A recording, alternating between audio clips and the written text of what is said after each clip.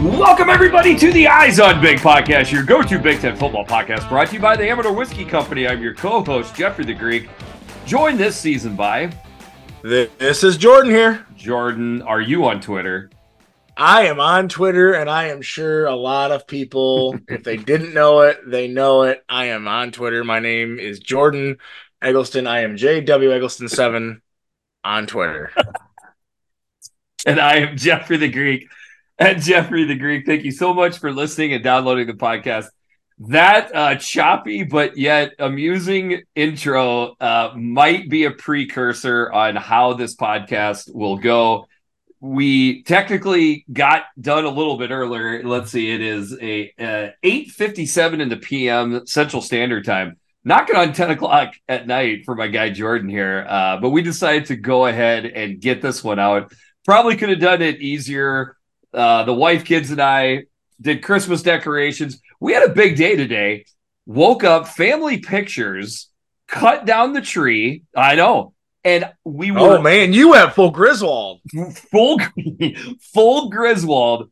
But I took the tree out of the back of my pickup truck, put it in water outside, ran downstairs to start the 11 o'clock, a.k.a. noon games, which, of course, is our Big Ten game of the week, which Jordan is very excited to talk about. So I got it all in, Jordan.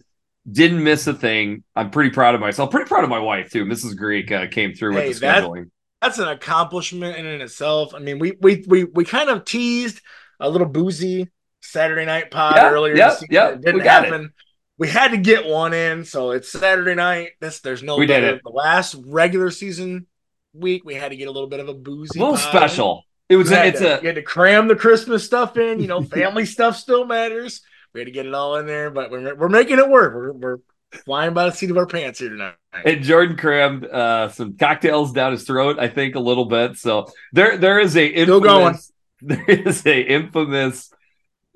Jeffrey the Greek and Big Kurt podcast where Kurt was on the struggle bus so bad that he couldn't finish it, and it never made production. We had to re-record. It's a bootleg. Someday we might find that. That one might have to get sent to me on the off channels. I might have to hear that one.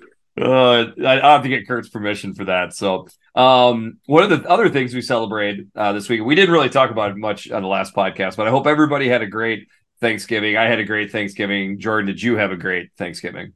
Absolutely. Anytime with family and food and a little bit of booze, I'm all about it. Good stuff. That's all. Hopefully everybody in the Big Ten country enjoyed it. You know, hey, good anytime you got football and food, I don't think the Midwest can be unhappy. Like Kirk Ferentz says, all the food you can have, no gifts, hell of a deal, right? That's how that goes down. Absolutely. Sign me up any day of the week. And you would think on a day like today, we wouldn't really have big off the field news, but we did. Michigan State having played their game yesterday and Oregon State having played their game yesterday were able to announce their Michigan State's new head coach right during the middle of the game, which I found the timing quite amusing. Jonathan Smith will be the new head coach of the Michigan State Spartans. This should be probably a podcast on its own. You're catching us at a bad time, Sparty. I don't know. We'll figure out a way to try to make this up to you. But this is a great hire. We'll just say that real quick. Great coach. Tough for Oregon State. Good for Michigan State. I mean, you look at a guy that took an Oregon State program that, I mean, it's Oregon State. They've never been the premium program, and where they're at, it's a tough location, and he won. And he won a lot of games there. I think it's a good hire. I really think, you know, Michigan State fans, you know, you heard the Urban Meyer talk that they wanted, but I mean, everybody has that make them hang up the phone conversation, but to me, this is a good hire. I think this will work. He's a program guy. He's not I'm looking to take the next step guy. I think this is a guy that's going to help build a program, which is what Michigan State is. They're not hey, let's go hit the portal and recruit all these 5-stars. We need to build our program. Great. Like what Mark D'Antonio did. I think Jonathan Smith is perfect for what they want. I think it's a good hire. I like it. And I'm a Michigan fan, and I think it's a good hire. It's a great hire. I hate it because I think it's a good hire. Right. And for the teams in the middle, which my team is there, you know, middle to upper tier, you would like to see other teams in the middle or upper tier or lower middle tier take steps back to make your Piss life down their easier. leg on these Right. hires a little bit. Right? But this is not. This is a hire that's going to make life difficult, probably for everybody if he does what he does. Because here's what I'll say: he's already a Big Ten coach. What he does His and how style, he goes. who he Yes, is. Oh, yes. 100%. Yes. And then the last thing I would say is poor Oregon State. Battled Yeah. hard versus Oregon. Yesterday. Like they get left out in the dead. Now they lose their star coach. It's tough, but You almost felt like they knew, kind of watching a little bit of yes, that game. Like I it agree. started to feel like once Oregon pulled away in that game, they're like, okay, Everybody say they're we're kind of over this. This is real kick in the nuts. We're kind of done with this.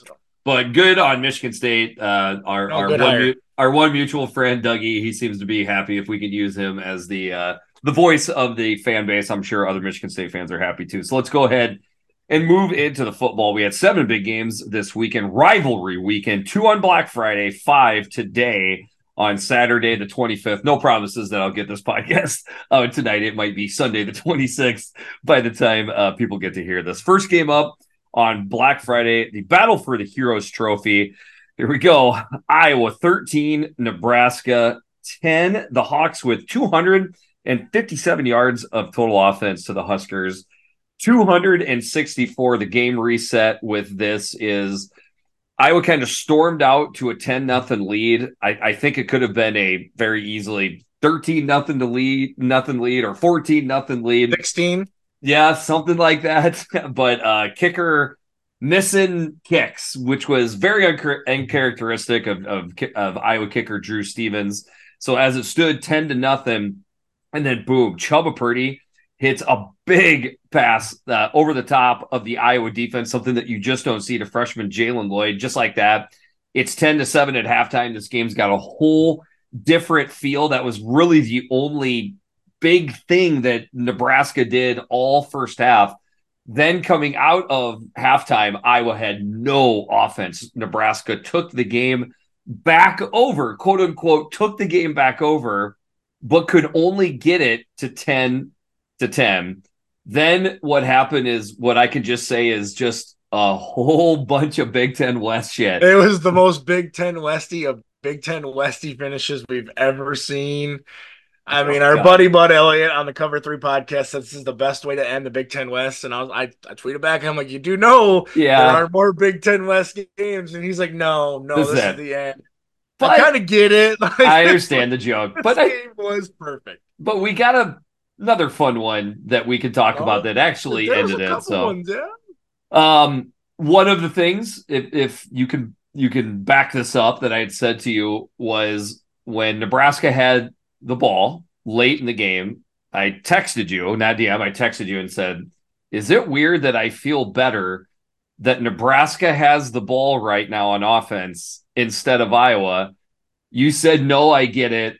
Within seconds of that it was less than a minute. It was less than a minute from when I saw that text that all the chaos unfolded. Yes. And with that being Chubba Purdy throwing a pass right to defensive end Ethan Hurkett, directly to dropping back in coverage. I mean, Phil Parker, my gosh, like didn't have his best day, I will say, Phil Parker.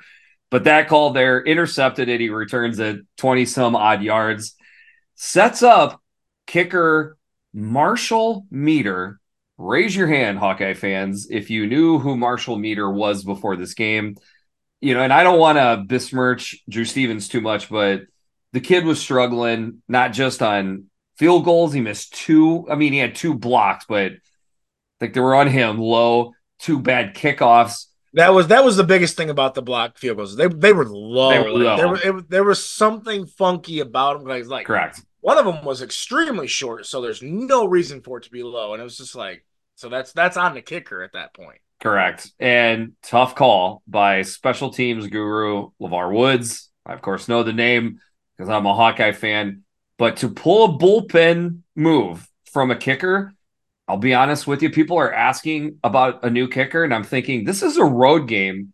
I'm not even sure if there is a 100% guaranteed that there is another kicker available, but there was. So shout out to the Iowa coaches for bringing him on the trip.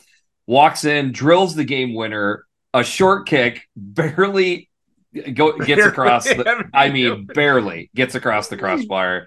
Yep. Iowa wins and goes into the Big Ten championship at 10-2.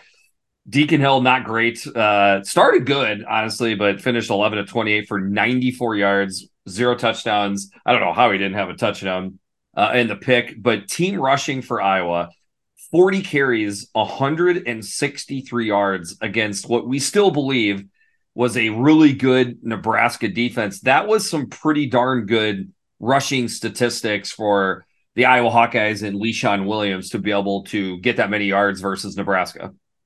Yeah, and none of those rushing yards were like they weren't easy yards. Leshaun Williams had several cuts where it was like, oh, that's a nice move, and he found a hole and he wiggled through to get 7 yards, and it's like that was tough. And then he hit another good cut, and it's like, oh, there's the big run. It's just he worked hard for every single one of those. And that Nebraska defense, that run defense, I mean, say what you want about Nebraska, their run defense is tough, and they made Iowa work for it.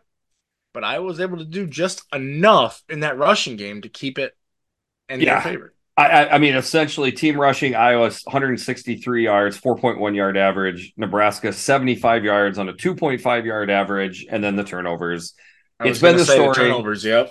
It's been the story all year long for Nebraska. Shout out to the Husker Cuzcast, one of my favorite podcasts, college football podcasts that I do with the cousins. They're awesome. I predicted 2 turnovers to 1. And I said that I don't think it will be a big turnover game type of feel.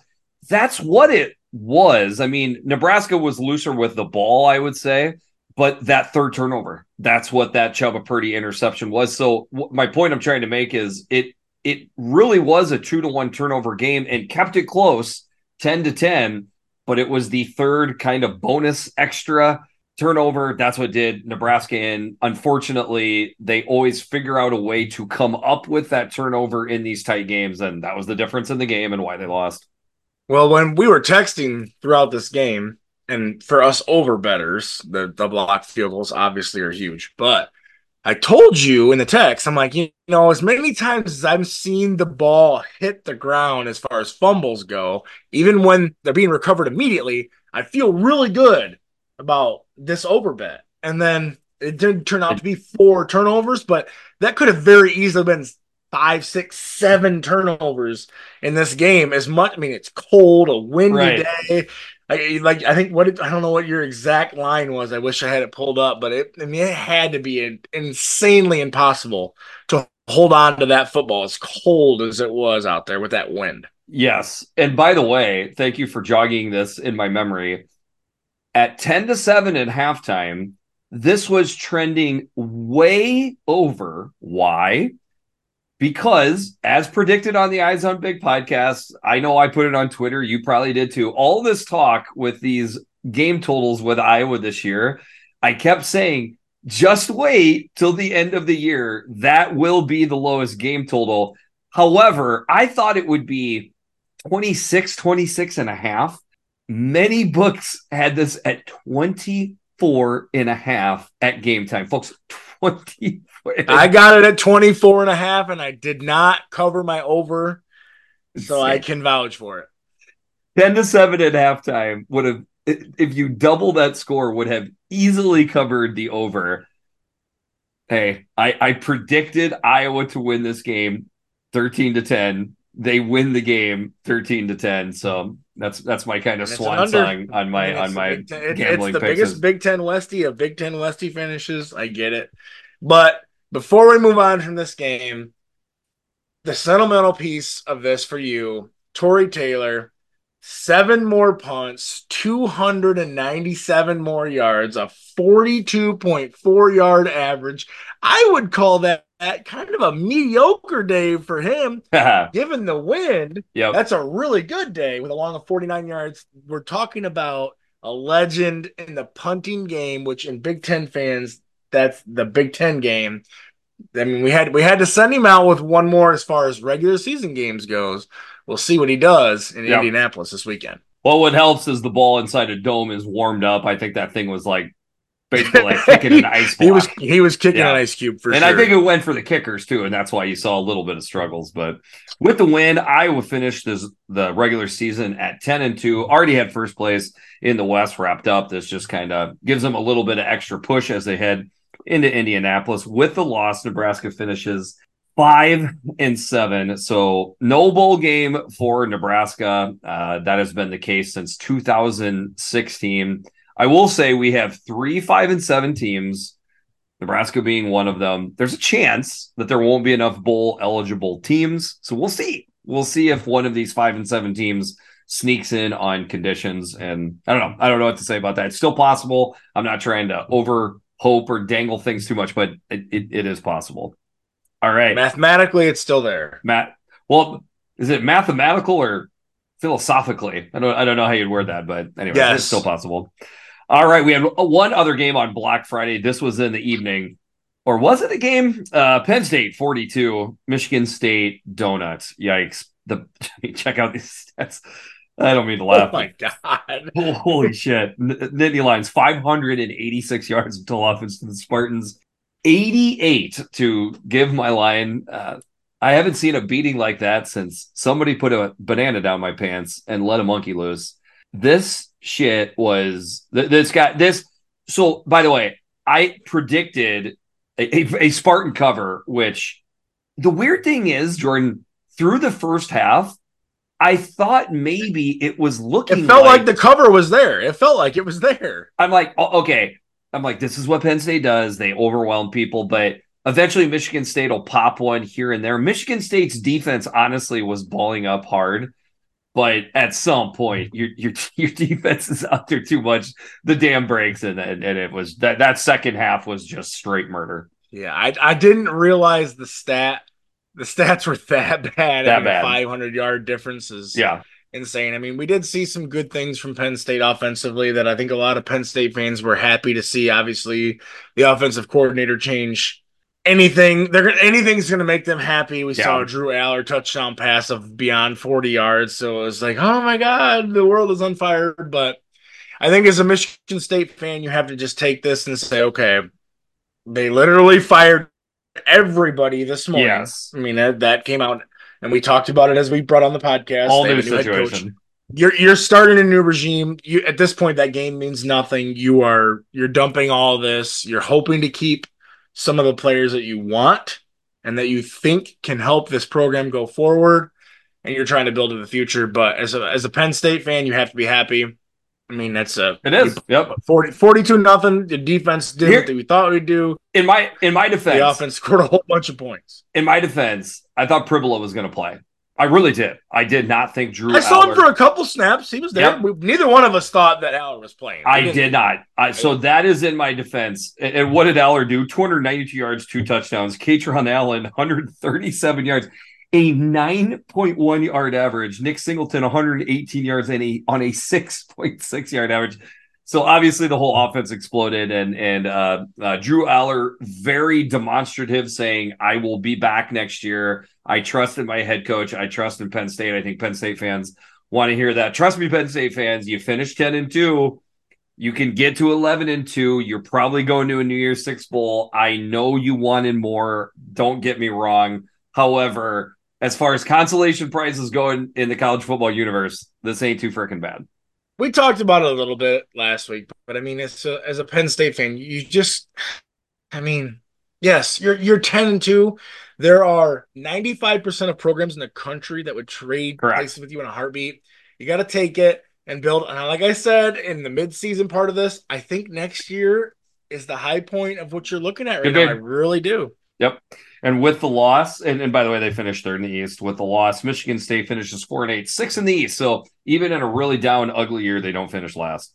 Moving into our Saturday slate, which was today, Saturday the 25th, as we record. Purdue 35, Indiana 31. The Boilermakers with 453 yards of total offense to the Hoosiers 359. I think this is a game where I predicted to go over.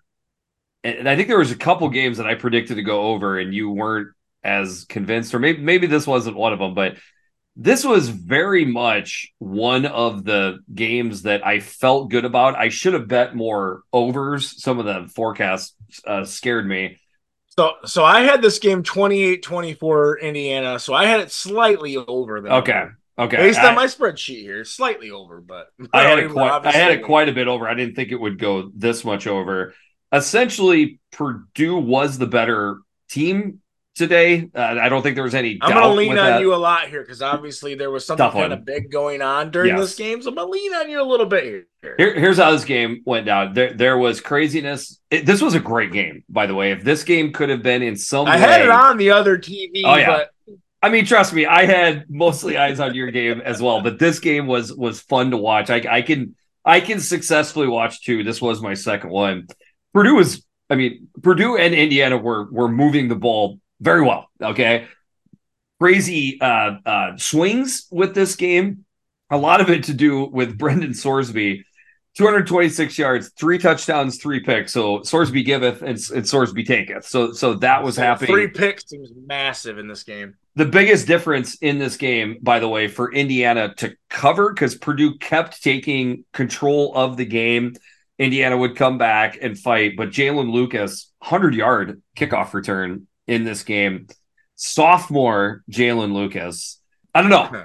Something to keep an eye on, because that kid is too talented and too fun to watch to maybe not be in a better situation. I am not wishing this. Are you saying that TP may come a calling this offseason? I am not wishing this, Hoosier fans. I want to be clear. I'm just trying to be realistic and maybe trying to call something that's not even that hard to call, because and let's just get into it. I'm not sure if our guy Tommy Allen as we were recording this on Saturday evening. There could be news as soon as we wake up in the morning before we even get this podcast out that maybe Tommy Allen's not going to stick around. Yeah, I would not be shocked at all if by the time this is out that Indiana's moved on. I know there's a massive buyout with it, but we have to be honest with the situation. Since 2020, it's been bad. It's been underwhelming. I mean, I think it's this Indiana program's not expected to be like a top 3 in the Big Ten program, but they haven't been competitive in a lot of games, and we thought they showed a little bit of fight, but it's just kind of fizzled out. And now you take the rivalry game where you were in control of the game early on, and you gave it back to them. I don't know. It doesn't feel fluffy. No, Tommy at all. No, it does not feel fluffy. Hudson Card, 275 yards passing, 3 touchdowns. Hudson Card, 85 yards rushing and a touchdown. Huge. So that's 311 yards and 4 touchdowns. That's an incredible day for Hudson Card, especially working behind a makeshift offensive line and battling all year long. We had heard about how good Hudson Card was in the preseason. I will say, I think he backed it up for the most part this year when healthy and given something to work behind. With the win, Purdue finishes 4-8, 5th in the Big Ten West. With the loss, the Hoosiers finish 3-9, last in the East. Moving into the afternoon, Maryland 42, Rutgers 24. The Terps with 498 yards of total offense to the Scarlet Knights 355. So something I had put out to my guy Mazda, who is a Terps fan. We both predicted two close. We both predicted a close Rutgers win in a somewhat low-scoring fashion. In my mind, there was only 2 game scripts: a close, low-scoring game that Rutgers wins, or a high-scoring game that Maryland kind of blows Rutgers out. I debated both. I chose the wrong one. Maryland was the better football team, and they just ran away with this one. Yeah, it seemed like Maryland kind of they jumped on them early. They had control early, and they kind of sat on them. But I'll give Rutgers a little bit of credit. They fought back. I've been kind of a Rutgers defender all season. I feel like they fought back. Like you said, you're right. This game could have got really, really ugly, and Maryland could have like blown this open. Penn State, Michigan State, badish, but it didn't. I mean, Rutgers made it at one point. I think it was it was 21-17. 21-17 at half. It got to a 1-possession game at one point. So They fought, but it just Maryland to me, the biggest thing in this game that stuck out was just the athletes on the field. Maryland had more athletes Yes, offensively than what Rutgers did. They had, correct. I mean, Deitch just made huge plays. They had guys all over the field that were just making plays that Rutgers just didn't have. One of the guys making plays is Ty Fulton. 5 catches, 140 yards, and a touchdown. Quietly, that dude has been amazing. But the biggest stat of the day that winds up being a stat for history is Leah Tagovailoa, 361 yards, 3 touchdowns, and a pick. Why is that important, Jordan? So he becomes the Big Ten's all-time leader in passing yardage. If I'm correct, is that correct? That is correct. So Our guy a John dropped Mar- that stat. yeah, Yep. our buddy John, Maryland Terrapin. That's Yeah. weird for Big Ten fans to hear. Yep. Quarterback has Yep. the all-time Hey. leading yardage in the Big Ten. Now, obviously, there's career. Obviously Maryland's been in the Big Ten the whole time Leah has been there. They've been in the Big Ten long enough to say it. The COVID extra year stuff, we know it plays all into it. But another thing that plays into it is Leah has been chucking the ball around, and Loxley knows how to scheme up a play or two in order to get the ball downfield for Leah. It hasn't always looked fantastic, but the fact is, when Leah is my age and old, and maybe the NFL career wasn't as great as his brothers will be, he can sit around a bar and say, "Hey, did you know I'm the all-time leading passing?" Because I'll tell you what, it's going to be a tough one to break. It's not an Ohio State quarterback. It's me. Yeah, you know, it's pretty cool for him. Yep. And then one more shout out to Cal Monungai, 118 yards on the day. Rutgers, that dude just fights, man. He does. I love fights. The guy. I love the guy. I'd take him on Michigan in a heartbeat. And Rutgers got to bowl eligibility all the way back on October 21st. But then when you finish the year, I think, if you went back and looked at it, I'm pretty sure we said in that moment this is an important win for them to get because the schedule gets tough going forward. Which was that looks even bigger now. Which was Ohio State at Iowa at Penn State, Maryland. That's a tough finish. So they finished with 4 losses, but good for them. They knew what was in front of them and they got it done. But long story short, with the win, Maryland finishes 7-5, 4th in the East, a place they're kind of comfortable with. With the loss, Rutgers finishes 6-6, 5th in the East. But I think it's something that Rutgers can be very happy with. As Jordan takes another swig of Amador, let's go ahead and read this tagline. The Eyes on Big podcast is sponsored by the Amador Whiskey Company. Our unique process takes the highest quality Kentucky bourbon and finishes in California wine barrels. This double barrel aging technique creates characteristics from the individual barrels that are blended together to make an exceptional whiskey. Perfect sip neat or in your favorite bourbon cocktail. Amador is the perfect go-to this fall on game day. Amador whiskey, born in Kentucky, raised in California. One of the other games this afternoon was a tough one for local people. Wisconsin 28, Minnesota 14. The Badgers with 412 yards of total offense to the Gophers 286. I was wrong on this one. So Badger fans that want to come at me, I deserve it. I'm going to immediately defend myself. Hey, I kind of thought, we both took Minnesota. I kind of thought Wisconsin got to what they needed to get to, which was to keep the bowl streak alive. I also was wholeheartedly not expecting Braylon Allen. I wasn't 100% sure if Braylon Allen was going to play. If he was going to play, I didn't think he would look especially sharp. Braylon Allen played. Braylon Allen looked sharp, and he took this game over. He was the deciding factor in this game, along with, again, Tanner Mordecai's ability to not only run the ball, but keep plays available because of his legs. Yep. And that was a gigantic reason that Wisconsin not only won the game, but won this game pretty convincingly. Hey, I'll say too, another guy to shout out, your buddy Will Pauling. Yes. He got hurt at one point in a drive, came back in, made a big touchdown catch late in the game. To me, it just seemed like Wisconsin had a little bit more of that, like you like to say, want to in it. And Braylon Allen was the leader of that want to. I mean, I was impressed when I was watching. I'm like, hey, I didn't think he was playing either, but he came in and every single carry, there was a little bit more behind it. Like he was just going forward. Yeah, He wanted that axe, man. He wanted that axe back. I mean, because I'm pretty sure this will be the last time Minnesota fans or any Big Ten West fans see Braylon Allen play. I think he's done. But to go out like that, you have got to give that guy credit. Got to give Wisconsin credit. Okay, they were really tough spot at 5-5. They had the potential to finish 5-7, which would be a massive failure the first year for Luke Fickell. They finished 7-5. They could win the bowl game very easily. Suddenly, and this is what Wisconsin is just amazing at, this quote unquote awful year, Jordan, they could finish 8-5. Okay. I just say, like, if you're awful is 8-5, I would say you're doing some things right. And that's what Wisconsin does. And they're doing it again. And you've got to tip the hat to them, hater or not. It's a fact. They win. I mean, it speaks a lot to the program and what the program is.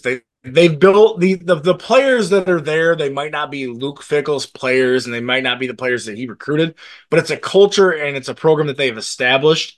So they've built themselves into this program that, I mean, they win 8 games. Like, yes. They're what they do. They find a way to get into those wins. As we are recording right now, 28-28, Iowa State, K-State. And Florida State just scored again. Yes, Florida State just scored again. That is a 6.5 point spread. Look at these shocked Florida fans. Oh, boy. Rivalry weekend, man, because we got a couple other things we can kind of add on at the end. With the Gophers, okay. Ethan Caligmanis, I don't know. He kind of had a Caligmanis day. Team rushing, 119 yards. Like, Jordan Newman tried his ass off. He had 93 yards. It's the defense, okay? So I know every fan base tends to focus on the offensive coordinator and the offense. I get it. We all do it. I put more blame on the defense. I will say, though, there is a lack of awareness by the quarter zip, PJ, to understand that you don't have a Joe Rossi defense like you think you do. So you probably need to mix it up and be more aggressive on offense to make up for that. But is the issue they don't trust Caligmanis to do it? This is the enigma wrapped in a riddle that was Minnesota this year. That's exactly what I was going to. Like, PJ realized I don't have the offensive weapons because I'm so banged up. I mean, like, health-wise, they haven't been great. I mean, Daniel Jackson's a great player. I mean, I've sung his praises more than anybody. Yep. But at some point, you got to have some other horses in the stable. And I just don't know if Minnesota has them right now. It's going to be a really interesting long off season in Gopherland. There's going to be some tough conversations had. There's got to be some changes. I mean, you can't hold pat with what you have here. You got to make some changes. It just depends on how big and how deep those changes go. And we'll just kind of get into it with the loss. The Gophers fall to 5-7. Probably not going to a bowl unless they get the academic. There's a chance still. Looking at scores, there's a chance. There's a chance. By the way, that 5-7, that's last in the Big Ten West for where they finished. So I'm not trying to do this as a I told you so, but I had Minnesota 6-6 from our preseason predictions. Got roasted by Minnesota fans. I do remember that. 6-6 was my near barrel. You know, I thought the worst that they would wind up would be 5-7, but really didn't even consider it. Had they won this game to go 6-6, go to a bowl, have the axe and the pig. And my point I'm trying to make here, that is the difference in the sport between one win and one loss sometimes. Obviously, we're not talking about a team that was destined to go to Indianapolis and win it all, okay? But on a rebuilding year, had they won this game, they feel fine. Go to a bowl game, figure out where they're going to go, probably finish with a winning record because that's what PJ does in bowls. But you didn't come up. It's a painful loss. I got Gopher buddies. I do feel bad for them. You know, one of them, my buddies, was at the game today, weathering the cold. Shout out to Danimal, but didn't come through. That sucks. It's how it goes. There's a lot of Iowa fans that aren't going to feel bad. It just makes the offseason so much longer. Like, it really does. And I like Minnesota fans in the state of Minnesota being more engaged with the sport of college football because that hasn't always been the case. So hope they can stick with it. I don't think they're going to fire PJ. I don't think they should fire PJ. It was a transitional year. This is how things go. And then, like we said, the Badgers finished 7-5. third in the Big Ten West. Not what they wanted, but if you can get things moving in the right direction by winning the bowl, you can pick up momentum. I think this was a bigger win than even Badger fans are understanding it is right now. No, I think I agree with you. I think this win it at least gives them a push in the right direction. Correct. Now they have a good bowl game with a good bowl matchup, Yep. and they get that win. It's a good push towards the future.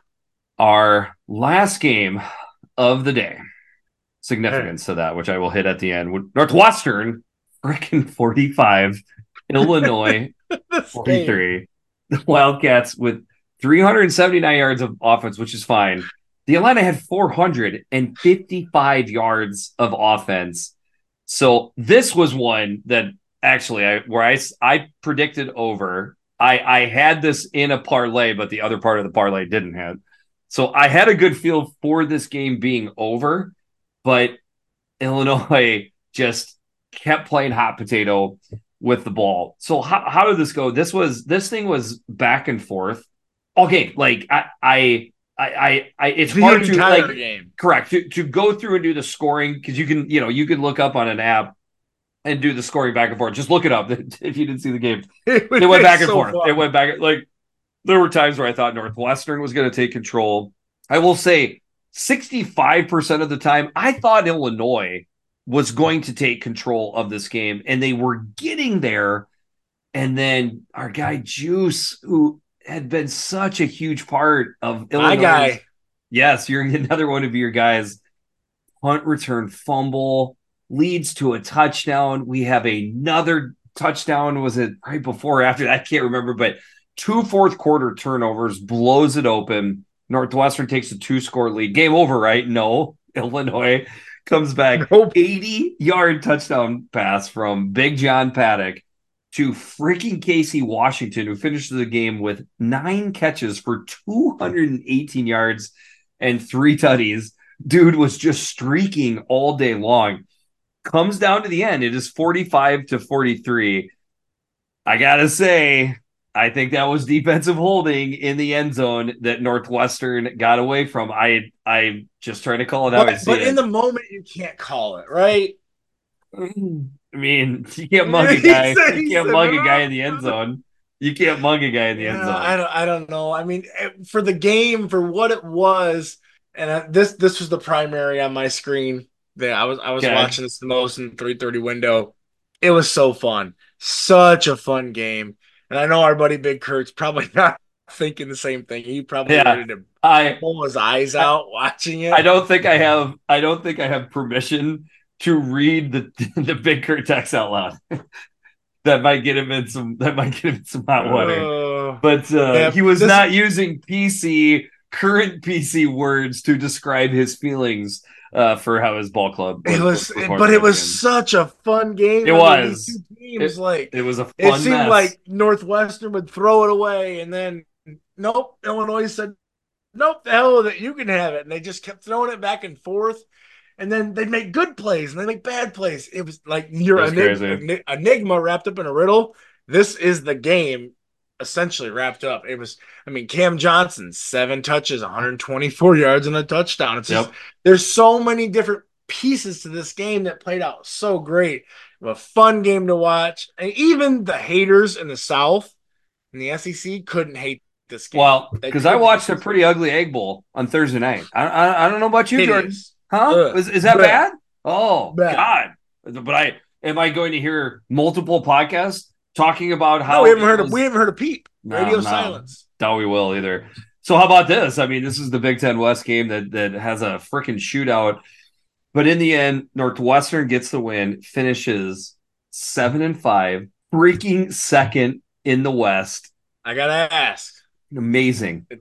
David Braun's gotta be Big Ten. I think this wraps it up. I know your boy KF. What Iowa did is impressive. With all the injuries wrapped into it, it matters. But I will say David Braun did, to me, is impressive. There could be a Lifetime Achievement Award wrapped up with KF. 10-2 with the injuries is amazing. I'm just gonna say it this. I understand and would be completely complimentary of either KF or David Braun getting it. I'm not hiding. Those are my the only Hawkeye. two options. I There's believe nobody so. else. Yeah. I believe so. I believe those are because I don't think Shiano is going to be able to get it now. No. You can't give it Shiano over these two. Harv's ain't gonna obviously, get. Harv's ain't gonna get it. obviously, So like, Harv's yeah. not. Jim's not in the So conversation. it comes down to those two. We will see how the Big Ten and writers, and I don't even know who picks My up. But vote's like, David Braun, but yeah. Insane what Northwestern like.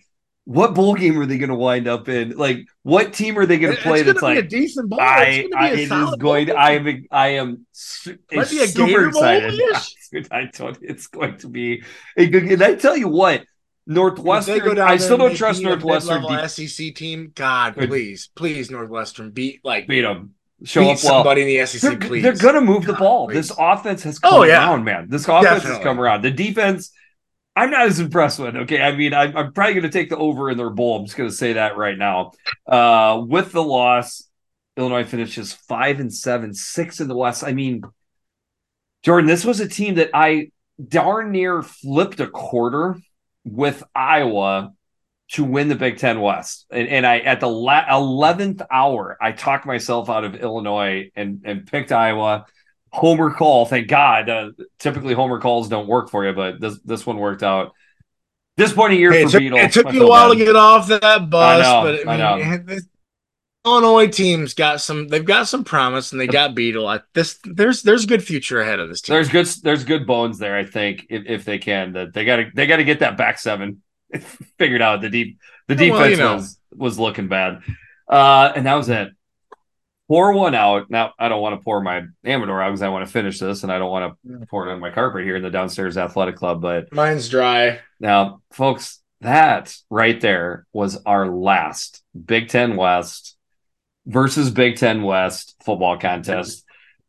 Can I ask you? Did you get a chance to read my ode to the Big Ten West poem that I put out? I absolutely did. Wednesday. And yeah. As a college football and a Big Ten fan, I appreciated it, I respected it, and I completely understood everything that you were saying. There will be the haters from other regions that will say it's dumb, it's annoying, it's whatever. But anybody in the Midwest that grew up a Big Ten football fan will appreciate it. They'll love it. I thought it was good. I liked it. Thanks, man. And I think of like a 22-year-old kid. That's all they've known. That's all that kids known is the Big Ten West. Now the Big Ten West morphed into this ugly, lovable, puppy that like is cute but poops on your carpet. I don't know what the analogy is, but I'm good. Just can't get rid of it. No, you can't. You can't toss that puppy out in the street. Which, by the way, the Big Ten is doing. Fitting that this was one of the last games that the Big Ten West will play. So, and by the way, shout out to all the people that liked and retweeted the poem. I did not know if people would get the sarcasm, but sometimes Twitter comes through where they can actually pick up on that stuff. So that was fun to see. I don't know. There's not much more we could say right now. Maybe we'll do an off-season, funeral episode or something. I don't know for the East and West, but that's it. It comes to the end. So that was the finale of the Big Ten West. Now, technically, Rutgers, Maryland was the finale of the Big Ten East, but I think we'll go ahead and get into what the proper finale of the Big Ten East was. That brings us to the Big Ten Game of the Week. It wasn't just the Big Ten game of the week. It was the national game of the week. It was the national game of the year. This is like our 10th or 11th, 12th game of the century. What was it? It was the game. Michigan 30, Ohio State 24. The Wolverines with 338 yards of total offense to the Buckeyes, 378 yards. Jordan, I can tell you that my text group of all Hawkeye buddies were all watching the game. This was a highly entertaining college football contest. Well, I can tell you that the text threads on my phone were not as entertaining as what those threads were, because obviously people I'm texting are Michigan fans. Yeah. And as most fans, which is short for fanatic. Would go, they were all pretty negative going for real. Okay. Oh, it was terrible. No, I understand. I understand the emotions. I told my one buddy, dude, I'm muting your text because I don't want to listen to you talk anymore because like it's so bad. He texted me 2.5 hours before the game. He's like, I think we're going to lose by 3 scores. I'm like, okay, stop talking. Like, I'm annoyed with you.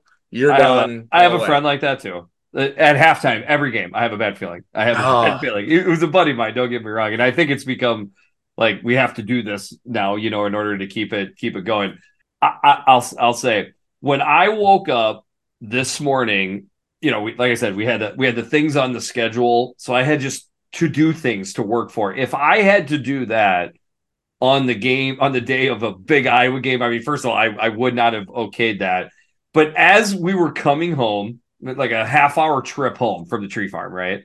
And I started thinking about the game. And then I started thinking about you, and I'm like, I'll be honest with you, I was thinking, I'm glad I'm not Jordan because I don't think I can handle the stress right now of a game like this. I just enjoyed watching this as a game. My viewpoint of the game is that there was never a time when I didn't think Michigan was the better team overall. Okay. But it was close. Okay. Like these were two excellent football teams playing a highly skilled football contest. There were athletes on both sides of the ball, and any time that you thought could rise up and make a play for their team, both offense and defense for Ohio State, both offense and defense for Michigan. Would you agree with that assessment of this football game? Yeah, I absolutely would. Yeah, my adrenaline, it's almost And the 11 alcohol. o'clock p.m. And the alcohol. And the alcohol maybe a little bit, but it's still going a little bit now that we're going to talk about it. But yeah, I mean, the big players in this game made big plays. Marvin Harrison Jr. made huge plays. Yep. Will Johnson made huge plays. JJ McCarthy made huge plays. Kyle McCord Did come made up. huge plays. I mean, these big games are big games because of the big players that are in it. And it felt like all of these big players found a way to impact this game. Agree. At in their own one way. point or another.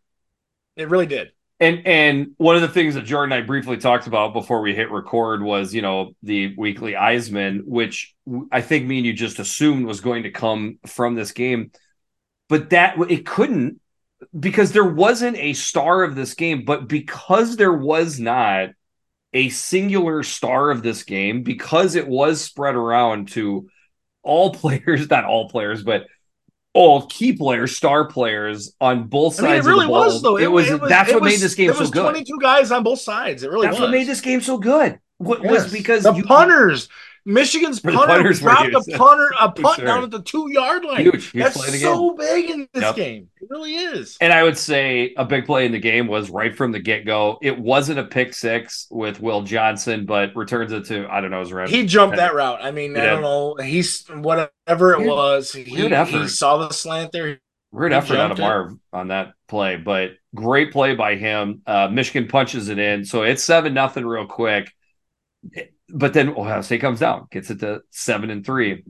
And I think then Michigan went up 14-3 right after that, right? Or pretty quickly after that. Yes, it was. But Ohio State answers again to get it to 14-10.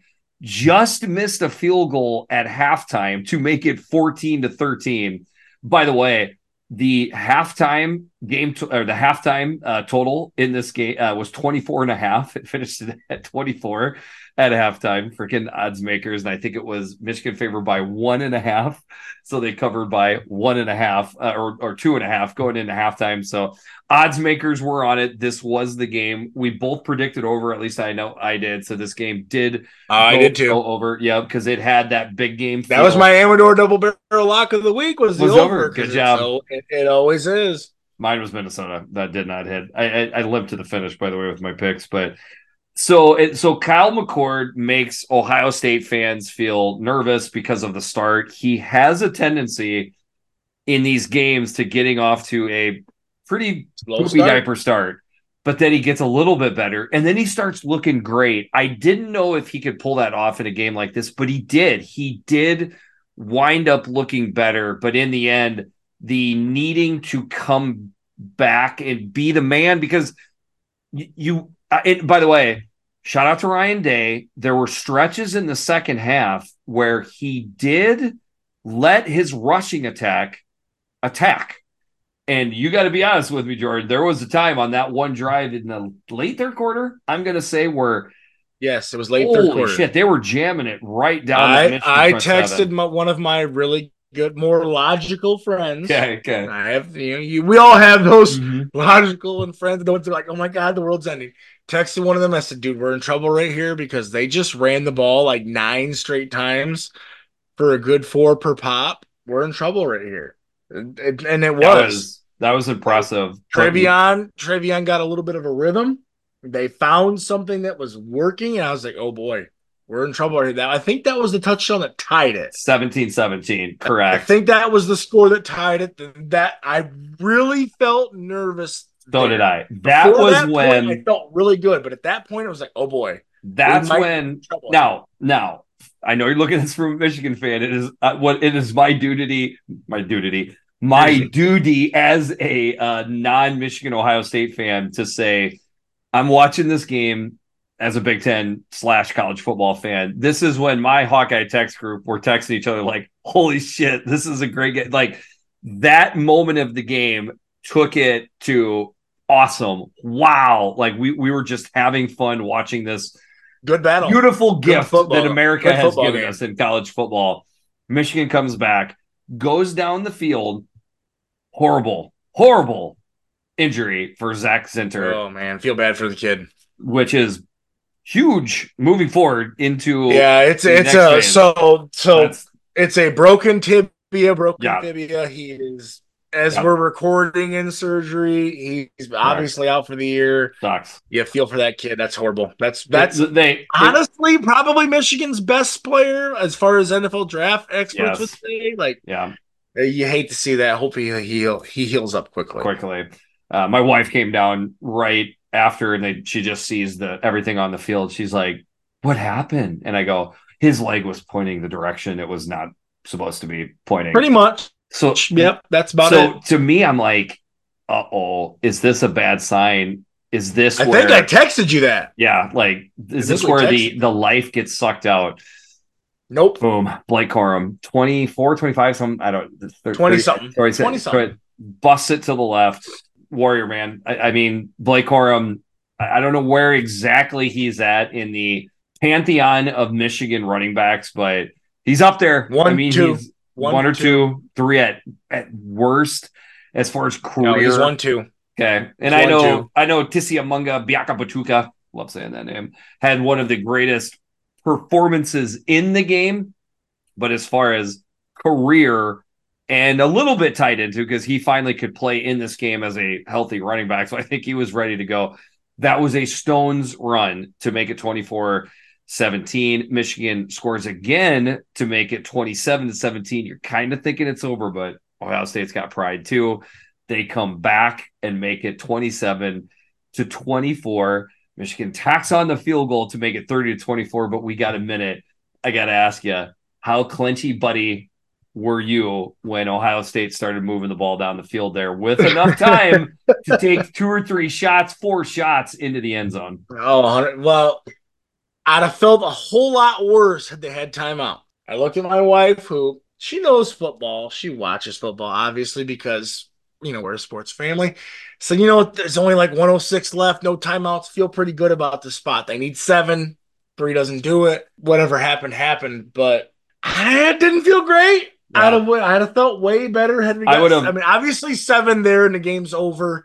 But at the same time, as a Michigan fan, you have to trust your defense. Yes. Your defense has been the best part of your team all season. It turns up at the end of this game. That's the reason you won this game. Correct. Mike Sainristil, Rod Moore, those guys making those plays. That's the reason Michigan won this game. It's the defense. So I had to lean on that, and I trusted that. And I have a text message to one of my good friends that says, hey, the offense did their job. They got points at 30 points. Yes, you've done your job. Out of a field goal. They got it out of the field goal. The defense has got to go win the game, and they did. And they got the pick. So obviously with the win, Michigan finishes 12-0, wins the East. They move into Indianapolis as the East representative. With the loss, Ohio State finishes 11-1, second in the East. So I want to say this. I don't believe Ryan Day will receive tons of heat, and I don't believe Ryan Day should receive tons of heat. He deserves credit for bringing in Jim Knowles. Jim Knowles has, by and large, done his job and improved this defense. These are two of the top 4 teams in the country. Is it going to work out that way, that they're both going to get into the college football playoffs? I don't know, because I think Ohio State was cheering pretty hard for 2 games that did not go their way today. So that potentially sucks for Ohio State.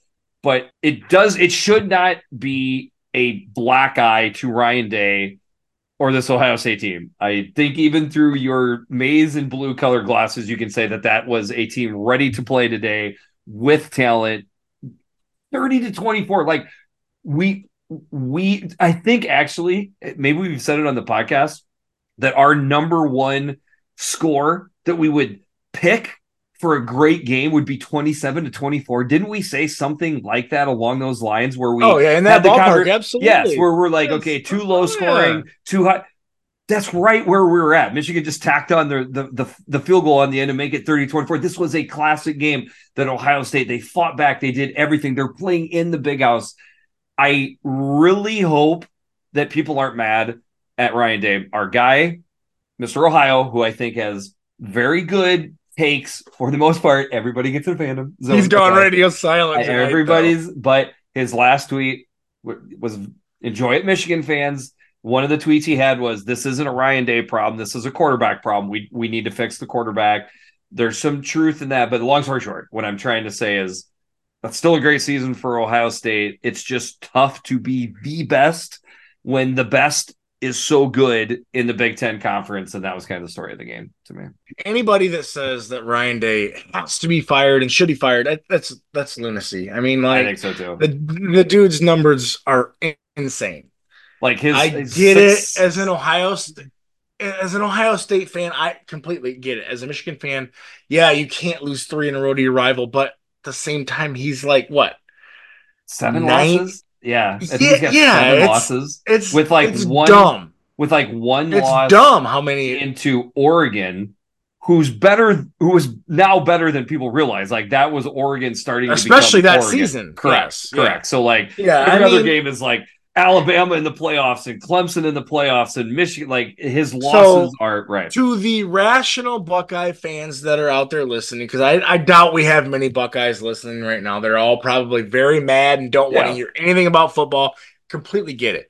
But to the rational Buckeye fans right now, I ask you this question: If it's not Ryan Day, who is it? Who are you going to go out there and hire right now? That's going to be better for this program. You're not getting Urban Meyer back. That's not going to happen. Nope. Be realistic. The dude wins every game, and if your number one rival is your number one competition, is that really that terrible of a situation to be in? I know it sucks losing this game. I felt it a lot in my adult life. Yes, I get it, but don't be over rational. This was an amazing game that deserves the credit it does that it should get, because and every player played their asses off and played well and were prepared and had answers, and that's what you want to see in these big games. Yes, Kyle McCord gets all this slack, and it's going to be his fault for all the Buckeye fans because he threw that pick early. But you know what? Played pretty good. Settle down. Of the game, he's dug his feet in the sand, and he had some goddamn good throws in this game. He kept them in this game, and Buckeye fans are going to hate him for it. But I don't get it. I think the better team just won, and that happens sometimes. I agree. That happens sometimes. And sometimes your team is excellent, but the other team is just a little bit more. Excellent. Yes. And that's how it goes. So obviously, Iowa 10-2. Michigan 12-0, and Jordan, you are a Michigan next fan. Week it's going to be fun. Which I mean, this just makes too much sense. This says up the Eyes Big Championship for our podcast, the Eyes Big Championship. You like I may have something working in the background here. I'm trying to work on something for next week. We'll see. Okay. So I do have my submission in for tickets to go next week also. All right. Big Kurt said on the pod you guys run, he's going. Okay. So maybe run on the Big Kurt. There's possibilities. My payment is submitted. I'm waiting to see if the season ticket fulfillment happens. Okay. I will not be able to go. Goes, I'm working something else too. Okay. I will not be able to be in attendance. I was there 2 years ago for the first version of this game. So if you can go, I would highly recommend it because it's a lot of damn fun.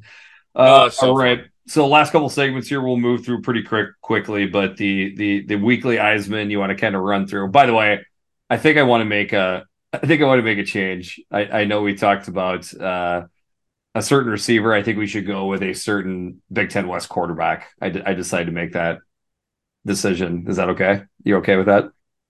As far as the Eisman? As far as the Eisman. I think it's the right thing to do. Okay. You ready? Is that fine? Let's go for it. Okay, go for it. You can just run down some players real quick. So we have the Eisman candidates to talk about then would be Cam Johnson, obviously seven touches, 124 yards and touchdown. Ty Felton, 5 catches, 140 and a touchdown. We have to mention Leah. Sets the Big Ten record. He went 24 for 31 for 361, 3 touchdowns. I mean, anytime you set a Big Ten record, you're obviously getting mentioned on the Eisman's podcast. To me, Penn State-wise, Allen and Singleton law firm, as I'm calling them, 33 touches total, 255 total yards, only 1 touchdown, but hey, they dominated that game. They controlled that game. Casey Washington, 9 touches, 218 yards and 3 touchdowns. And then the Eisman of the week, you said Big Ten West quarterback. Yep. That's a guard. It's got to be. That's a guard. Yep. Yeah. So 21 for 34, 275 and 3 touchdowns through the air. Correct. Along with 12 more carries for 185 yards and another touchdown. So 4 total touchdowns. 311 yards. 11. Yep. I mean, that's amazing. 411 yards. Oh, yeah. No. 275 throwing, 85 rushing, or am I off on that? Oh yeah. What am I doing? Yeah, sorry. There you go. I've had many Amadors tonight, but I'm just making sure. 275 and 85. That's your Eisman. You gotta give it to the guy. So no, besmirch to Casey Washington or Blake Corum. I mean, there's other people, but when you go for over 400 yards and 4 touchdowns and you win a rivalry trophy, I think that's it. Did a horrible job breaking down the rivalry trophies tonight. Wisconsin takes the Yaks. Penn State takes the ugliest trophy known to man. Purdue takes the old oaken bucket. Beautiful. It is beautifully ugly. So that brings us to the last final rankings. The eyes on this should be fun. Eyes on big fans because I have not seen these rankings yet. This is live on the fly. And the funny thing is, I tweeted them out and then we hit record. So I don't know if I'm getting ripped apart right now or not. So there's not much changes at the top, obviously. Michigan 1, Ohio State 2. In fact, I kept the line right there. Penn State 3, another line, Iowa 4. So nothing changes there, right? Now, here's where some changes happen. I've got Northwestern all the way up to 5th, right? With Maryland at 6, Northwestern and Maryland both at 7 and 5. Northwestern's got the head-to-head, okay? Wisconsin at 7, also 7 and 5. And they go in front of Rutgers, which is at 6 and 6. So Rutgers drops 3 spots. All those other teams move up 1 spot. So 5, 6, 7, and 8 is Northwestern, Maryland, Northwestern, Maryland, Wisconsin, Rutgers. Then we have another line. This is the no bowl line right here. I have took for the first time all year long the easy road. I also think it is the correct road. I have 3 teams tied for 9th, which is in alphabetical order, I'd like to point out, Illinois, Minnesota, Nebraska. They're all 5 and 7. They were all razor thin in order to make a bowl game. Illinois beat Minnesota, but Minnesota beat Nebraska, and Nebraska beat Illinois. So what the hell are you supposed to do with all of those 5 and 7 teams? They all tie for 9th. Do you have any issue there whatsoever? I was just gonna look those 3 teams up too and try to figure out my pick on them, but Yeah, I don't know how you I can't. do it. Like, If I do one dirty, the other one will. You know what I mean? One of the fan bases will come at me. Nebraska fans and I have already been contentious for the past 24 third Minnesota hours. fans and you weren't very happy with each other. What, So there you two go. weeks ago, 3 weeks ago? So it is what it has to be. There is no discernible way to pick out the If you winner. want me to decide the tie, You as go ahead. You I go. don't have the disdain that you have for Okay. some fan bases. No, it's not Personally, disdain for fan bases. I'm trying to certain break this. fan bases dislike I'm you trying because of to your Iowa ties. right. Let's I'm face trying it. to break this down as evenly as I can. I just want to Right. be honest. Like, yes, there are, but what I'm trying to say is, no matter what, I try to look at it as honestly as I can. I'm honestly telling you, I have no way to break these three teams apart.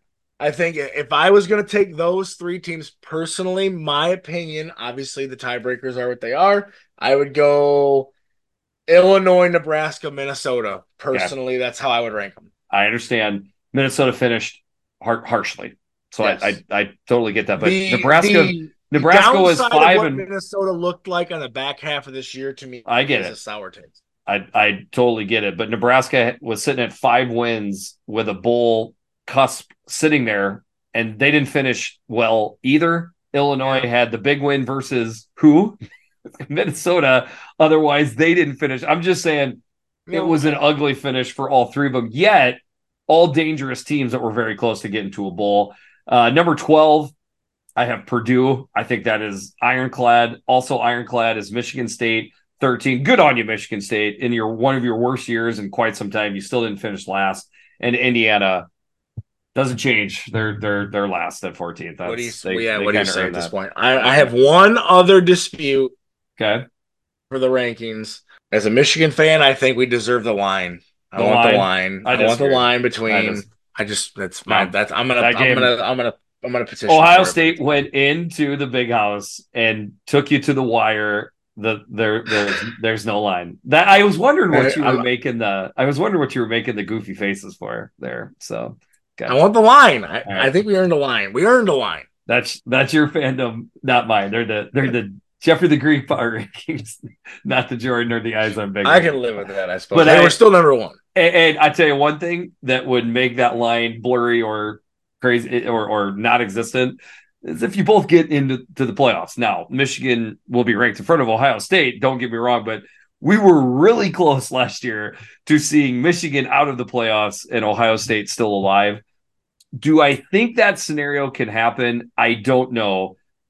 Freaking Alabama pulls a game how in the hell that happens? Like, shoot me out of their ass versus Auburn. Like, it's gonna be. I mean, it's one of the games of the year, and it wasn't a game of the year, but it wasn't because it was a terrible game. And Auburn's not good. Yeah, I mean, I can't remember who won. They just lost to New Mexico State last year, and then they take.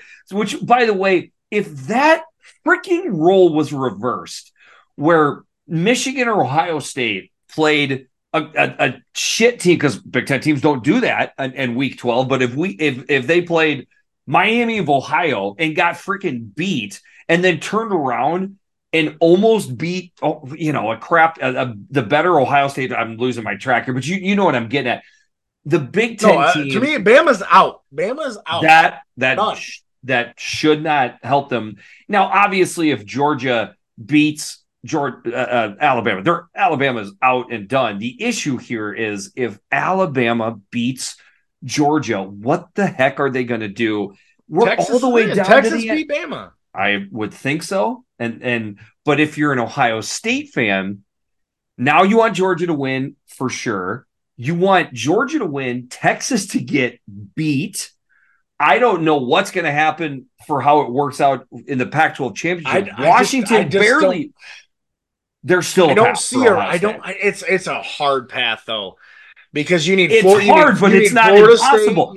Look at last year, Jordan. We thought the same thing, and Ohio State got into the playoffs. They needed 2 or 3 things to happen. They happened, and next thing you know, Ohio State's in. It is not impossible. But are they taking a one-loss SEC champ Bama over Ohio State? Yeah. Okay, I think Georgia's going to win. Okay. That knocks Bama out. This is my personal belief. Michigan is not to foreshadow too much, but I think they're going to be 13-0. So now you've got those two teams ironclad in. Those are your 1 and 2 Pac-12 teams. champ is in, right? Are they? If Oregon wins, I think they're in. Washington will get in. Washington has to be. Which, by the way, had to pull it 3 out of their arse in order. That was another game that Ohio State fans should have been watching today. They should have been cheering for Auburn. So now you're down to and Florida Washington State in the ACC. Which Florida State was down to freaking Florida as we've recorded this podcast. So they just pulled it out. What I'm saying is Alabama doesn't look good.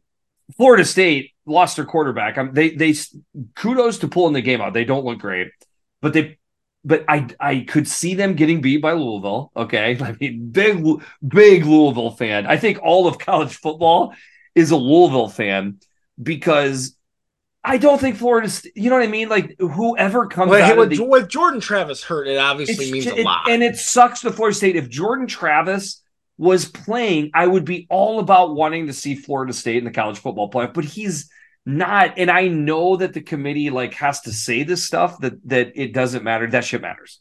That matters. And it is a big deal. I think Florida State is behind the 8 ball either way. I could see the committee jumping Ohio State over Florida State.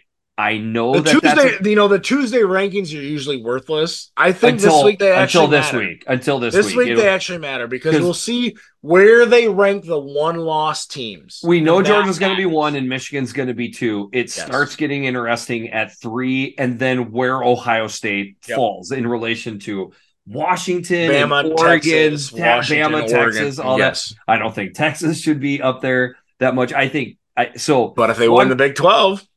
Then you probably have to put them in. They do one loss Big 12 champ with a win Alabama at Bama. So then they have to be in. But again, if I'm looking at this through scarlet and gray glasses, okay, it's not crazy to think Florida State gets beat. It's not crazy to think Texas gets upset in the Big 12 championship. I don't even know if their own conference wants them to go to the playoffs. It's Oklahoma because they State hate Texas. now, not Oklahoma, by the way, too. Right. So what I'm saying is those upsets could happen. Next weekend's going to be interesting. There's a lot of chaos that could happen. Ohio State fans are going to stumble around, and somewhere around Tuesday or Wednesday, they're going to get back on their feet and start becoming gigantic Louisville and Oklahoma State fans. Because if those two teams win, I think Ohio State's in. Kind of like they were Utah fans last year, and look what happens. Okay, that's what I'm saying. People had written Ohio State off. They're not dead. They are not dead, especially where they land these Tuesday rounds. Yeah, you need Georgia, Michigan, Louisville, and Oklahoma State to win. I think Michigan's in regardless. No, Michigan loses to Iowa. I think they're out. Maybe. No, it doesn't. It's a TCU. That's irrelevant. TCU lost and got in last year. I'm just saying, if Michigan can lose, they could get in too. I think Michigan is 98% locked in. Georgia, a little bit lower percentage because of a better opponent with Alabama. And I will say the SEC's non-conference performances this year are dog shit. They're atrocious. Not good. So atrocious. So the loser of the SEC championship is what I'm saying should not be in, even if it's Georgia. Crazy? No, I agree. No, I agree. And if I'm an SEC fan, I'm cheering for Georgia because Pow. So Georgia, Ohio State, Georgia, Michigan, 1 and 2. The fireworks are 3, 4, 5, 6 on Tuesday night, and then how those conference championships go. Ohio State, you're not dead. You're not. As a Michigan fan, I am rooting for a Michigan win, and somehow Washington loses to Oregon and Florida State wins, and then we can play Florida State in the first game. That's my Yes, that would be what I would want if I was a Michigan fan too. I suppose we could have broke this down on the next podcast. We only have one game to break down. Oops, we kind of screwed that up, but we'll have the college football rankings so we can basically hash out all the same shit again when we record on Wednesday. We'll do it again. All right. We should probably get out of here. I didn't think we'd record that long because we're tipsy. I had a feeling I might go a little long, being a little sauced. And I can tell you this, I am not getting this produced tonight. No way, no hack. But I'll try to get it out early in the morning. I'll be sipping some coffee and getting this out. All right, hey, congrats on the win, buddy. I would say overall, as puffy chesty and proud as you are, I think you represented the Michigan fan base and the Eyes on Big podcast very well. Good job. I wish we were meeting down in Indy. It would have been nice to actually put the face to face. But hey, there's maybe next year. Yeah, I don't know about that, but all right. I am Jeffrey the Greek. I am Jordan. Don't forget to ask for Amador. Even when you're the one serving yourself, don't forget. And I will be going to get another Amador right now. This has been the Eyes on Big podcast. We'll talk to you soon.